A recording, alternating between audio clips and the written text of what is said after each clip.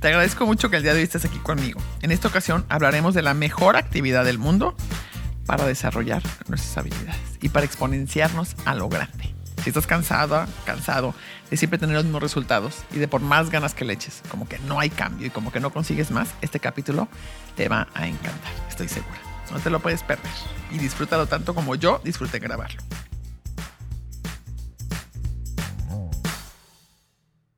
En el episodio de hoy quiero platicarles de un tema que me pareció increíble y es sobre la mejor actividad del mundo para desarrollar nuestras habilidades.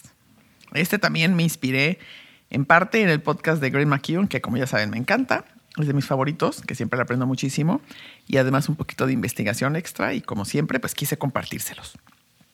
En esta ocasión, Greg nos platica de la mejor actividad para superar el dilema de 10 veces 10, ¿no? O sea, 10 veces por 10 o 10 por 10. Que se trata justo de tener mejores resultados en nuestra vida y en nuestro trabajo. 10 veces mejor los resultados, sin tener que trabajar, obviamente, 10 veces más. Porque, pues, seamos realistas, es por más motivación que tengamos y por más esfuerzo y ganas que le pongamos, es imposible que trabajemos 10 veces más. Pero lo padre es que sí podemos tener 10 veces mejores resultados. O sea, sí lo podemos hacer exponencial.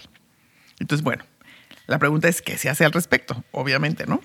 Entonces, la clave aquí, fíjese qué padre, no está en poner más esfuerzo o presionarnos para tener mejores resultados. Porque esto solamente al final ocasionaremos un burnout. Nos desgastaremos y aún así los resultados serán prácticamente muy similares. Y en su lugar, tenemos que hacer ese gran cambio para dejar de hacer aquellas cosas que solo logran resultados lineales. O sea, lineales.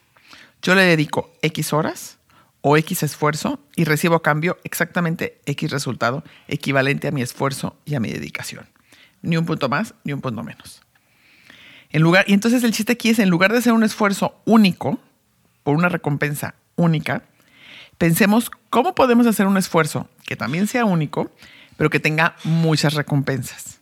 O sea, ¿cuáles son las herramientas o palancas? Aquí la palabra palanca es bien importante, porque una palanca te manda mucho más lejos. Una palanca te empuja, te avienta, te manda volando, ¿no? Entonces, ¿qué necesitamos para esto? ¿Qué necesitamos para tener más palancas en la vida y que no sean solo como pasos lineales? Y resulta que una de las palancas para obtener este tipo de resultados es aprender. Porque a medida que aprendes, tu capacidad personal va aumentando con el tiempo. Ahora sí ya entienden por qué me emocionó tanto escuchar esto, ¿verdad? Obvio, ya saben que a mí me fascina estudiar, me fascina leer, me fascina aprender. Entonces fíjense qué interesante. El conocimiento desarrollado sabiamente y además sintetizado, que esto es bien importante. O sea, no nada más es como leamos o estudiemos o vayamos a cursos. Acuérdense que se necesita detenernos, pensar, analizar, revisar qué estamos aprendiendo, ¿no? Entonces, por eso tiene que ser un conocimiento que se desarrolla sabiamente y que se sintetiza, ¿no? O sea, que sintetizar es, déjame ver de esto, con qué me quedo, déjame ver de esto, qué puedo aplicar, déjame ver de esto, qué es lo más importante, lo más esencial o qué es lo que más me resuena. Y entonces, ese conocimiento desarrollado de manera sabia y sintetizado no solo tiene una relación lineal. Y entonces, aquí es lo padre. Tiene una relación mucho más exponencial. Es decir, no es solo a medida que aprendes más que puedes lograr más. En realidad es algo más cercano a un crecimiento exponencial. Tampoco es si yo le dedico 1 hora a un libro o un día a un libro o en la semana leo 6 horas, voy a tener 6 horas mejor resultado. No, el crecimiento es absolutamente exponencial. Greg McKeown aquí nos pone de ejemplo a Charlie Munger, un empresario estadounidense súper conocido, quien logró descifrar esto. Y dice que lo importante aquí es no solamente leer lo que nos gusta, lo que ya sabemos. Que eso es lo que solemos hacer, ¿no? Y normalmente nos clavamos en temas que nos apasionan. Entonces nos dice que para alcanzar ese crecimiento tenemos que explorar otras áreas diferentes a las nuestras. Es decir, leer otros temas, interesarnos por cosas nuevas, aunque al principio no las entendamos muy bien. Y así nos pasa. Normalmente prefieres leer lo que ya entiendes porque te vas más rápido, porque te hace sintonía y porque dices, claro, demuestra y refuerza lo que ya sabía. Y aquí el chiste es que todo lo contrario, que busquemos crecer y explorar otras áreas diferentes a las nuestras, que no conocemos, que no somos expertos, ¿no? Suele pasar que el conocimiento más útil viene de campos muy distintos al nuestro. Fíjense qué interesante entonces. El conocimiento más útil viene de campos muy diferentes al nuestro.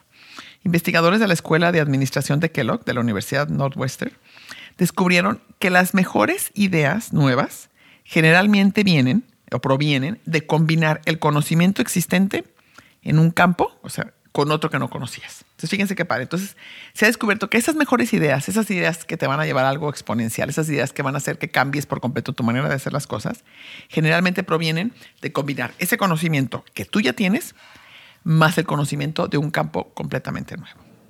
Charlie Munger promueve entonces la disciplina de dominar y exponenciar lo mejor que otras personas han descubierto. Él dice, no creo que simplemente sentarme y tratar de soñarlo todo por mí mismo me van a venir esas grandes ideas. Dice, nadie es tan inteligente.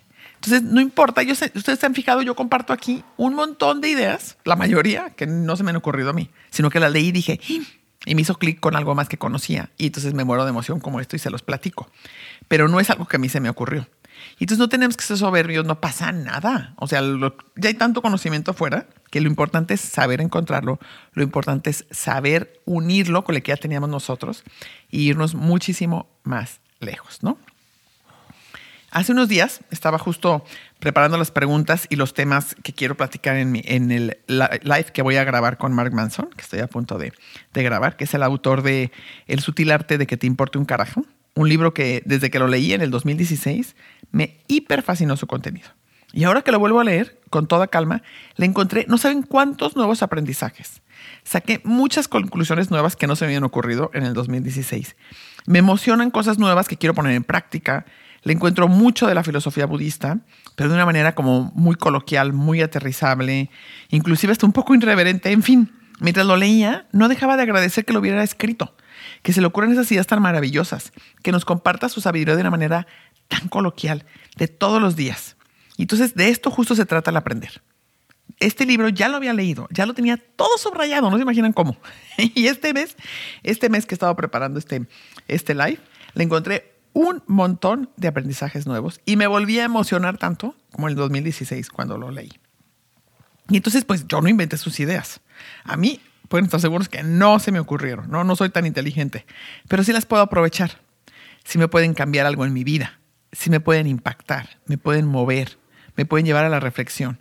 Y puedo entonces exponenciarlas cuando las hago mías y mucho más cuando las comparto con ustedes, ¿no? y con la gente que está a mi alrededor. Cuando me ayudan, por supuesto, a tomar mejores decisiones en mi vida. O cuando, como en este caso, me ayudan a que me agobien menos las cosas de esta vida, ¿no? Que es parte del centro de su libro, ¿no? Que no nos agobiemos tanto y no le demos tanta importancia a tantas cosas que no valen la pena. Y que revisemos bien qué cosas sí las vamos a dedicar nuestro tiempo y nuestra atención. Es más, ya les prometo que voy a grabar un podcast con todos esos temas porque están increíbles y sé que les van a servir un montón como a mí. Pero bueno, volvamos a nuestro tema. El intercambio de ideas entre disciplinas genera novedad y puede convertir lo convencional en algo novedoso. Entonces, fíjense qué padre, ¿no? Lo voy a repetir. El intercambio de ideas entre disciplinas genera novedad y puede convertir lo convencional en algo novedoso. Puede convertir lo que siempre hemos hecho o como la manera en que siempre lo hemos hecho en una manera completamente novedosa. Esta suele ser la clave para la creatividad sin esfuerzo. Esta suele ser la clave para la creatividad sin esfuerzo. No solo en la ciencia, sino en áreas que van desde la psicología, la inversión de capital, hasta la música, la realización de películas. Cualquier área. Entonces ahora se preguntarán, a ver, Marisa, pero pues ¿por dónde empezamos, no? ¿Por dónde podemos empezar a desarrollar más nuestra sabiduría? ¿De dónde podemos aprender más? Pues bueno, lo primero es leer. Sí.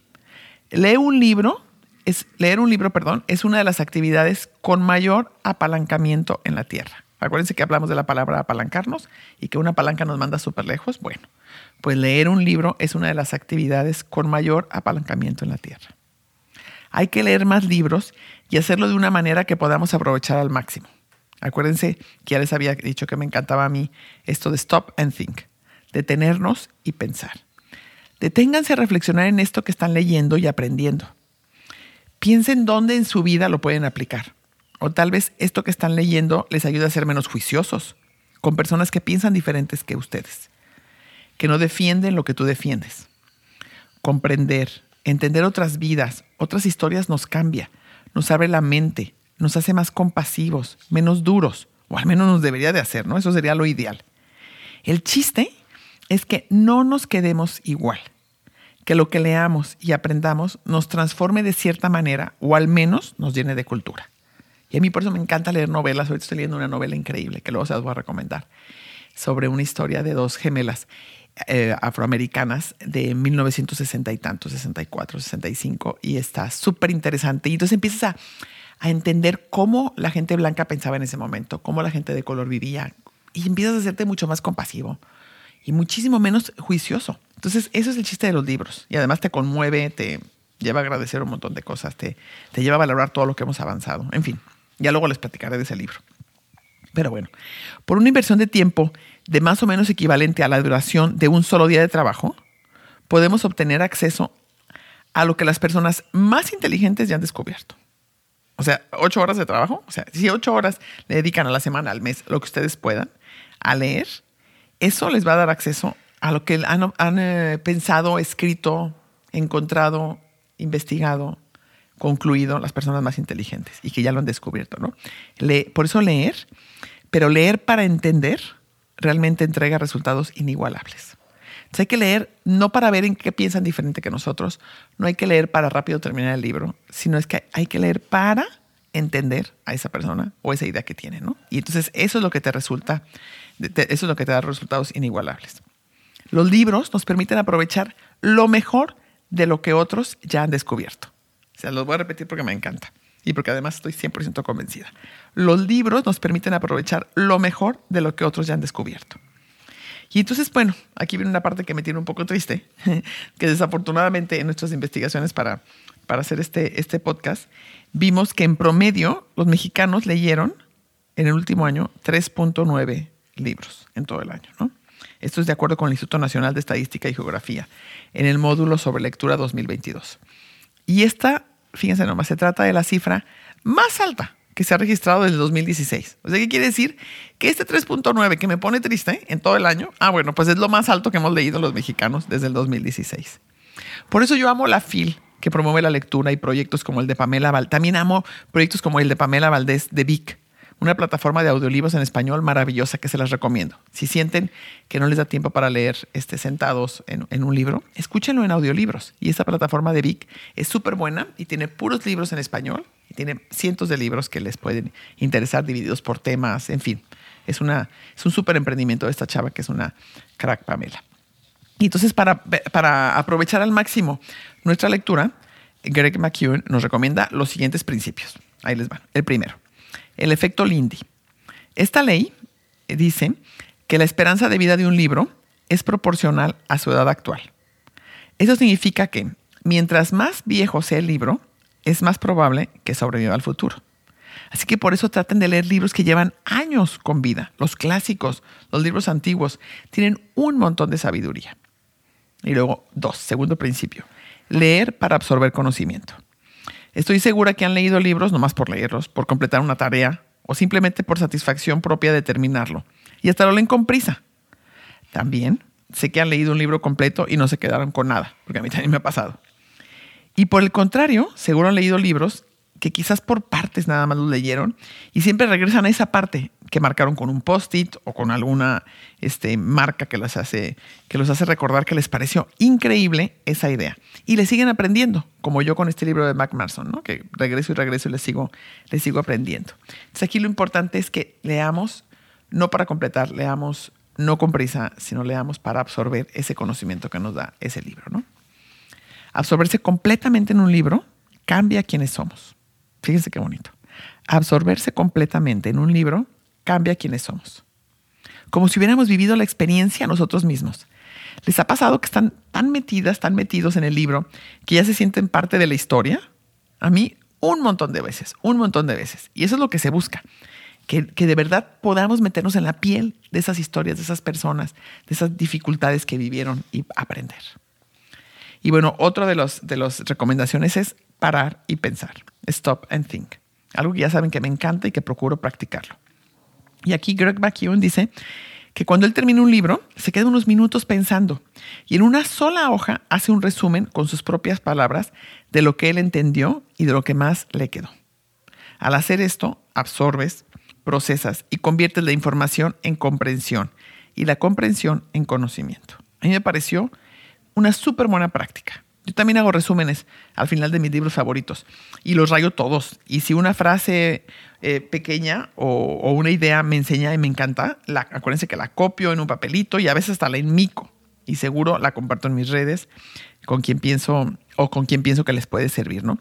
Tengo varios libros, como este de Mark Manson. Me sorprendió encontrarme que en la parte de atrás tenía 4 páginas completamente rayadas a lápiz con todas mis mejores conclusiones, ideas, con lo que más me había movido, de lo que había aprendido, sobre frases completas copiadas, y a veces ponía la página 21, me encantó el párrafo 2 y a mí me parece que estoy así. Entonces, todo ese tipo de resúmenes nos ayuda. En el momento que escribimos, utilizamos otra manera de recordar las cosas, otra manera de hacerlo nuestro, y en el momento que lo resumimos, también lo hacemos. Y la mejor, en el momento que lo compartimos con alguien más.